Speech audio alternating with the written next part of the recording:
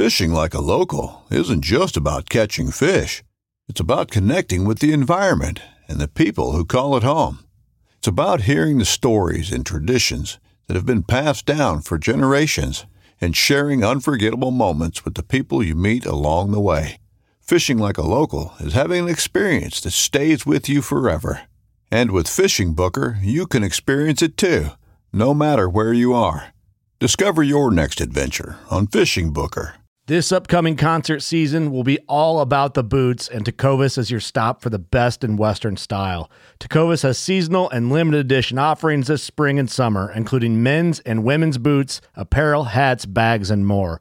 All Tecovas boots are made by hand in a time-honored tradition with timeless styles that are always on trend. And Tecovas has first wear comfort with little to no break-in period. It's hard to find this level of comfort paired with this level of style.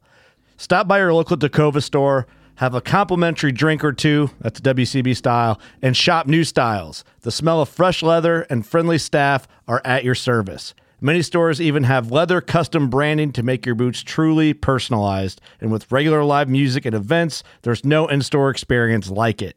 If you can't make it into a store, just visit tecovas.com. That's TECOVAS.com. They offer free shipping on all boots, as well as free returns and exchanges, and ship right to your door. Go to tecovas.com and find your new favorite pair of boots today.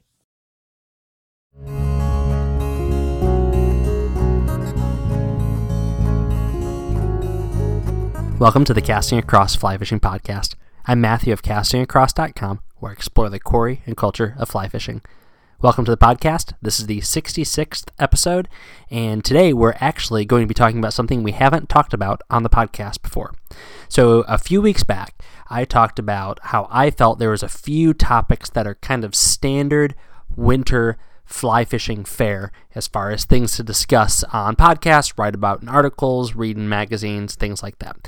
The first is gear. This is the time of year when the new gear is rolled out and the time of the year that people are looking to buy new things because as they go to put away or clean their old stuff, they realize it's not in great shape. So gear is a great thing to talk about, and we did talk about that. We also talked about winter fly fishing tactics. A few different winter fly fishing tactics podcasts and articles have obviously come out in the last few months on castingacross.com. The third thing I said that was standard winter fly fishing content fare is fly tying. And at that time, I was a little bit skeptical about doing that just because on my initial thoughts, I didn't really want to do 20 minutes on fly tying for a few reasons. It's so incredibly visual. But at the same time, I'm not an expert fly tyer. So you're saying I've already listened to a minute and 30 seconds of your podcast about fly tying and you're not an expert fly tyer? Well, I'm not. But I'm also past that beginner stage and probably past that intermediate stage. I'm certainly not an expert, but I know how to do a number of things. And I am actually following the lead of a comment that I got on the website.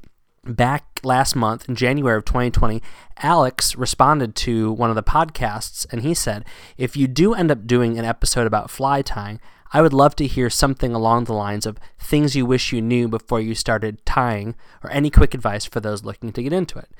And Alex had a great idea, and so I'm incredibly thankful for him because this is exactly the kind of fly tying podcast I think I can speak to. There's certainly others that can give similar information, but what I want to do today is share 3 things that I wish I knew before I got into fly tying. So I've done a couple of these articles and podcasts before, especially 3 things that I wish I knew when I got into fly fishing. And so I wanted to take that approach and that spin on fly tying today and talk about a few of the things that when I started, and I've started and stopped a number of times, and there's a long period of not tying, actually a few long periods of not tying in the 2 decades or so that I've been fly fishing. And so I've gotten to a point now where I'm tying more consistently. I'm tying with my kids. They really enjoy it. It's forcing me to think about how to communicate about fly tying, and not just with my hands, because doing hands-on with somebody is important, but then you have to take that next step back and simply use your words and describe things that are very, very intricate details, how to describe fine motor skills, and I really have to think about that. Explain how a feather is moving on a hook, explain how thread wraps are moving along a shank, and consequently, I feel like I've gotten to a point with my fly tying where I might not be a better fly tyer than I was, but I understand some concepts a lot better. So all that to say, I feel like this is a good time to talk about 3 of the things I wish I knew when I started fly tying. And here's the first one. See it live. So there's a lot of opportunities to get out and see some live fly tying. Fly fishing shows almost always have fly tying exhibitors and fly tying demonstrations. Your local fly shop probably has a fly tying night. There might be a local Trout Unlimited or other conservation organization that holds fly tying events. But you also have opportunities to go to fly tying classes where you're paying. And I understand that not everybody's going to want to do that, but there are going to be a lot of benefits that come with going to something where you pay some money. I'm not saying that's the only way you can go, but oftentimes when you do that, you're going to get a lot more individualized instruction. You're not going to be just sitting and watching other people tie. You're going to be tying yourself, and you're going to be getting maybe even hands-on instruction. That is incredibly beneficial, and it's something I wish I would have done back when I was a teenager and I started to tie. Because even back then, this was before YouTube. Online videos were in their fledgling stages where you had to download a whole video, and even then it was only 30 seconds, 45 seconds, and it was ridiculous stuff, people falling off skateboards and things like that. But there wasn't a lot of fly tying content to be had. I remember my first fly tying exposure to how to do things was in books with illustrations. There were books that I ended up getting my hands on that had photographs, but even then, they were great for seeing patterns and seeing recipes, but you didn't get the same sort of conceptual technique detail that you get seeing it live. Now, of course, today, in 2020, and really for the last 10, 15 years, you've been able to get onto YouTube, and there is a wealth of incredibly high-quality resources out there. I think Tightline Productions and Trout and Feather are probably 2 of the top ones that spring to mind, and there's a lot of other really good ones out there, but production value, seeing clear imagery of the techniques is incredibly helpful, because really that's what you're looking for. You're looking for techniques, and this is where I think going to a class, not that a YouTube video is not going to be helpful, not that a book isn't going to give you some ideas, but going to a class or at least some sort of event where you're going to get some instruction is going to help you with those techniques. Simple things that once you figure it out, it makes sense, but the little tips and techniques for the most basic parts of tying flies that you're going to use for trout, for bass, for saltwater, for salmon, across the board, being able to see that in 3D and not just see the hook or the thread or the materials, but that person's hands as they're interacting with that, it can be very, very helpful. And so what happens is you immediately get to start tying flies with somebody to correct you, so you're not developing those bad habits. You're not doing those things that might prove very frustrating when you get home and you're trying to figure out, where does the thread go? How do I create a dubbing loop? How do I palmer this hackle? Where should I start my wings so that I leave enough room for a head on this dry fly? And all of those things, which you may understand or may not understand, those are incredibly helpful moments when you're watching somebody do it or they're watching you do it, and they can say, nope, you can't do it right there, you got to move back another little bit, a couple thread wraps, there you go, that's where you want to do it. It's the same thing with anything in life, but especially in fly fishing. It's one of the benefits to having someone show you how to cast a fly rod. So I wish I would have gone and found somebody to show me how to tie flies. If it meant volunteer program or if it meant paying for it, it would have been very, very beneficial. Secondly is good materials. So the easiest access point for fly tying is probably to go to a Bass Pro Shop or a Cabela's or someplace like that or online and buy the beginner fly tying kit, and it gives you everything you need. and it gives you dozens and dozens of little Ziploc packages of all sorts of goodies. And it feels like you're getting a lot of stuff. But really, when you look into it and you kind of drill down into what you're getting, the tools are generally not super great, but you can get by with most of those tools. I mean, the vise might not have a whole lot of tension on that hook, and the bobbin might be a little bit flimsy. You're not going to be able to have the thread control you like, and the scissors aren't going to be super sharp, but you can definitely make do.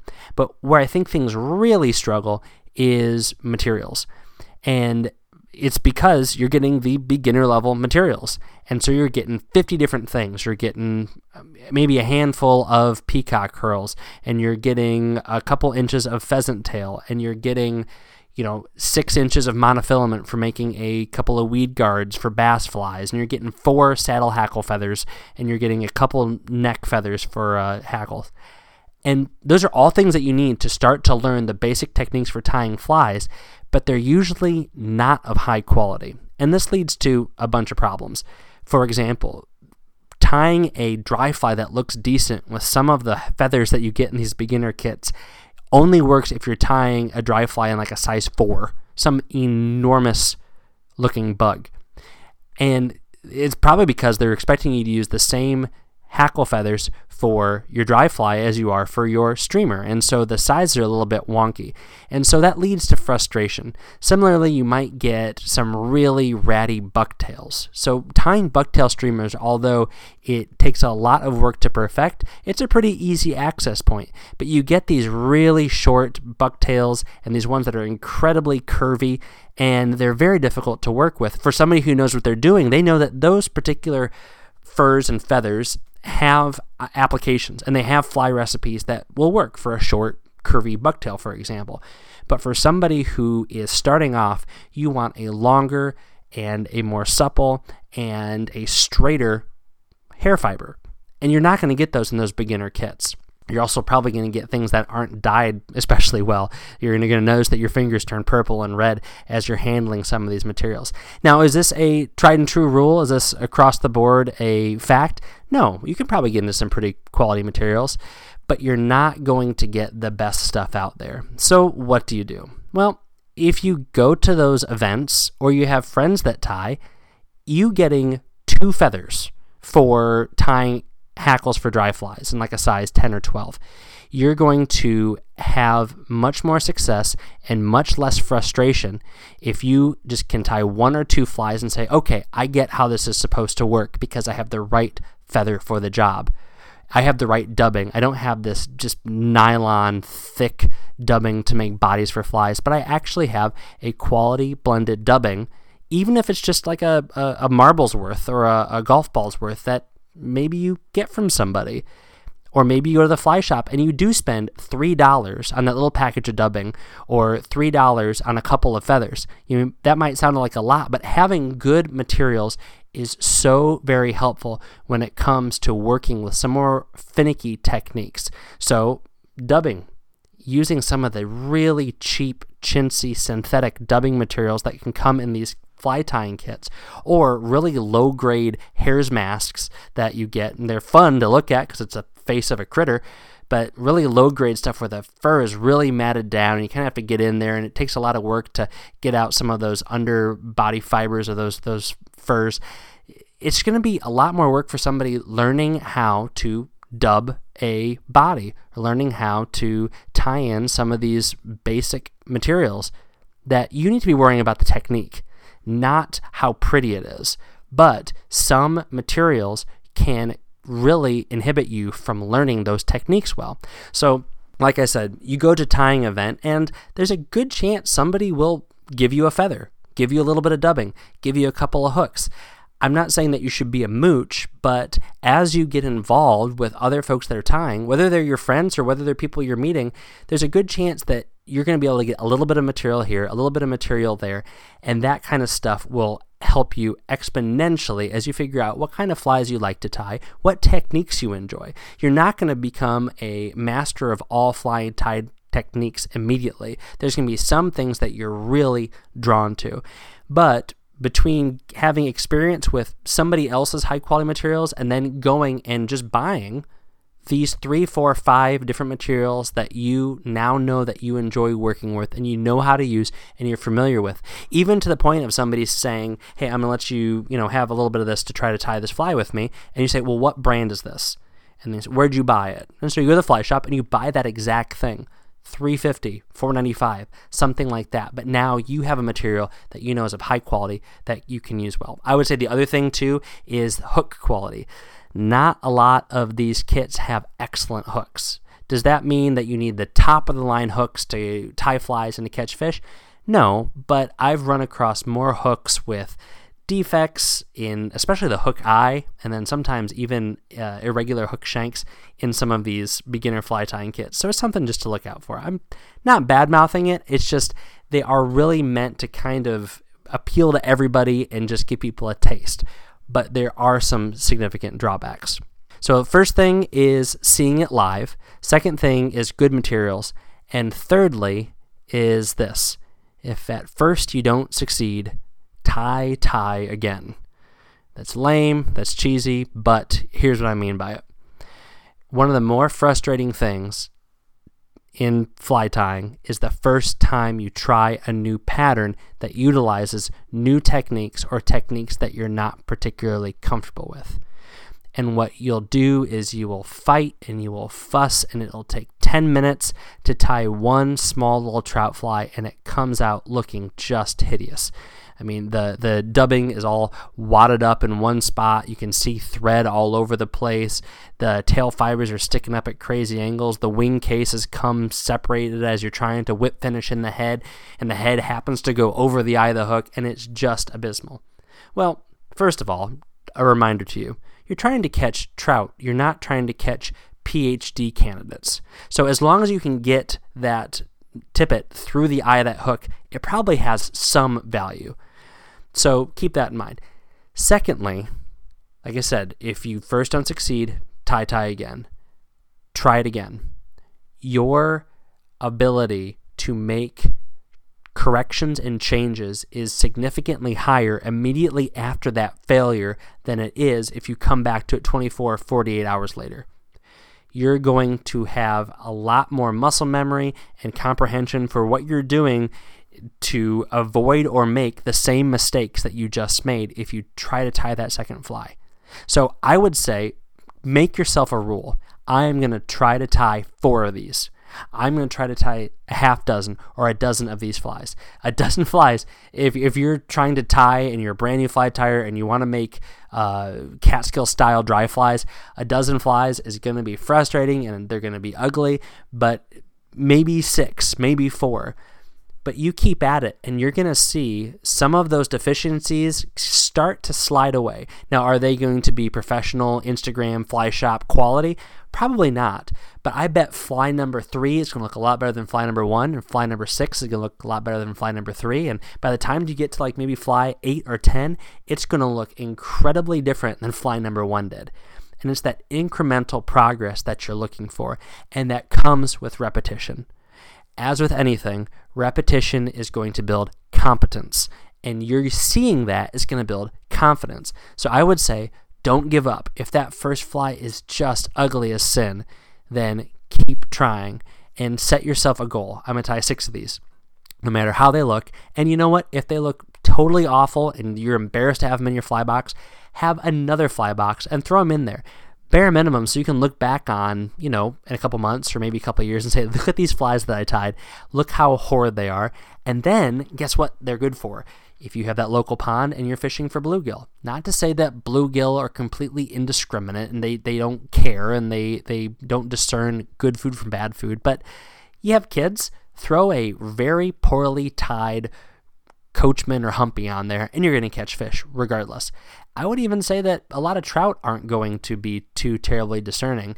So those flies aren't useless. And if they are terrible, I know a lot of guys will just take a razor blade to it, and as long as you come at it with a good angle and a sharp razor blade, you go right across the top of that hook all the way down the shank from the hook bend towards the eye, and by a couple of slices and a little bit of brushing away, you've got your hook back, and you're out a couple of materials, but the grand sum total of what you're wasting is probably something in the range of 5 to 10 cents. So it's really not worth fussing about.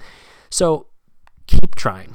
So those are the three things that I would say, the three of the first things that I thought of. There's more, and I'll probably save them for another podcast, but see it live, and YouTube is a good second option. I wouldn't say it's perfect, but if you don't have a fly shop or some sort of group around you that ties, or that shop or that group doesn't really do instruction, they just kind of do hangouts, nothing wrong with that. That's something you definitely want to work your way into, but getting actual instruction is a great way to start. It's the first thing. Second thing is good materials, which your fly tying kit, your introductory beginner fly tying kit that you spent $59.99 on, it's not awful, but it's also not great.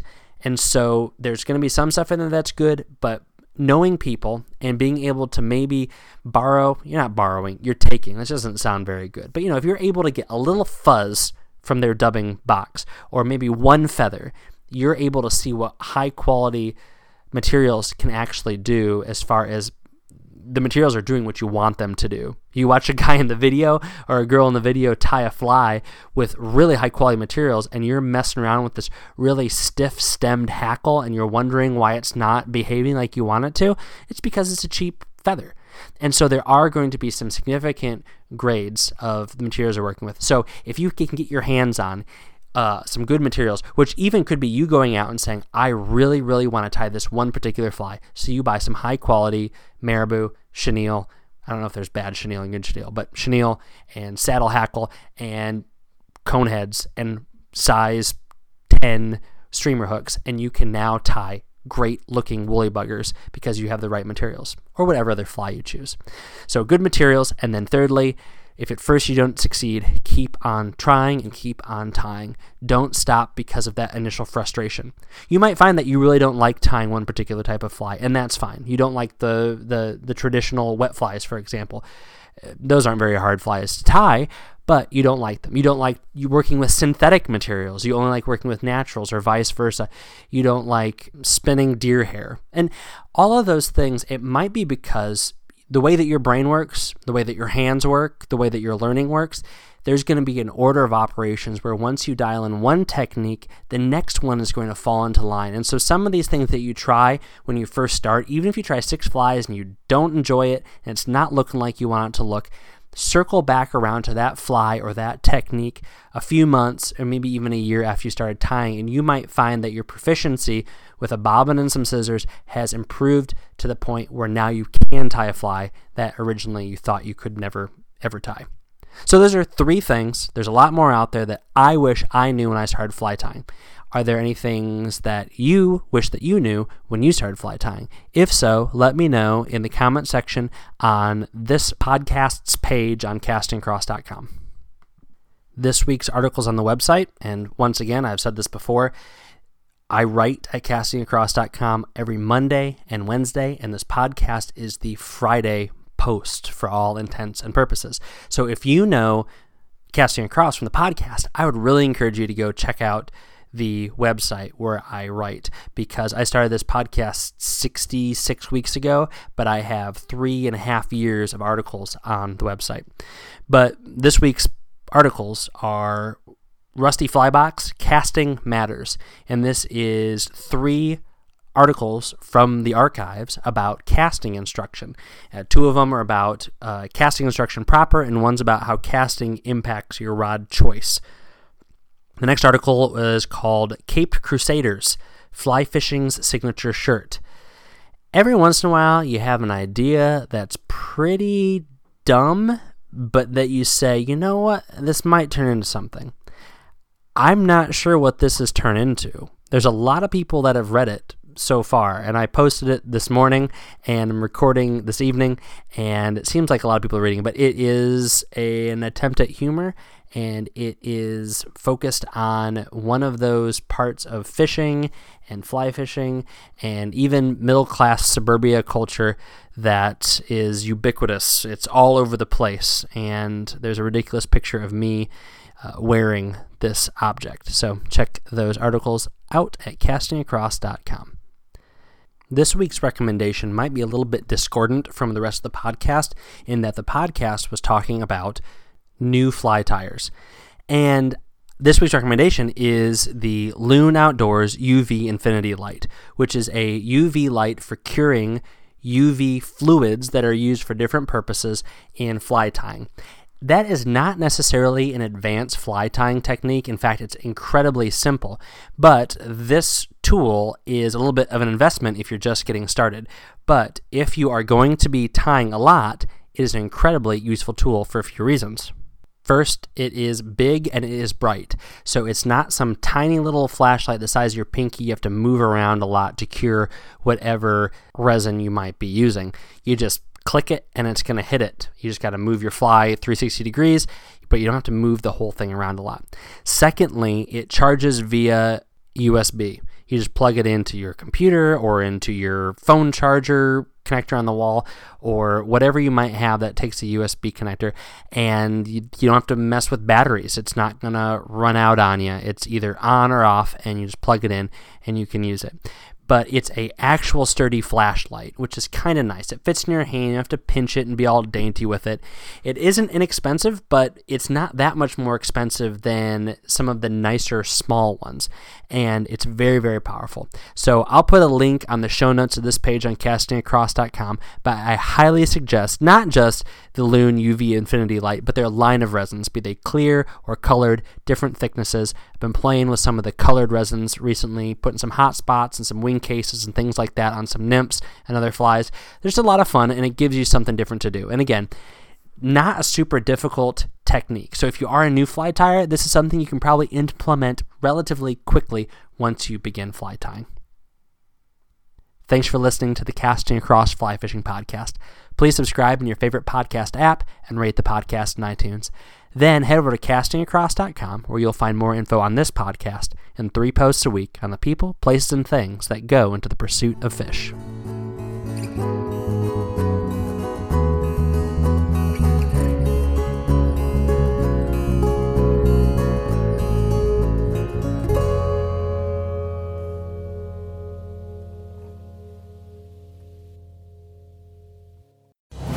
Brave anglers search for the one they call king, but who will take his throne? Tune in to Waypoint TV's Battle for Silver, Saturday, May 18th from 12 to 6 p.m. Eastern, presented by Abyss Battery. Waypoint TV.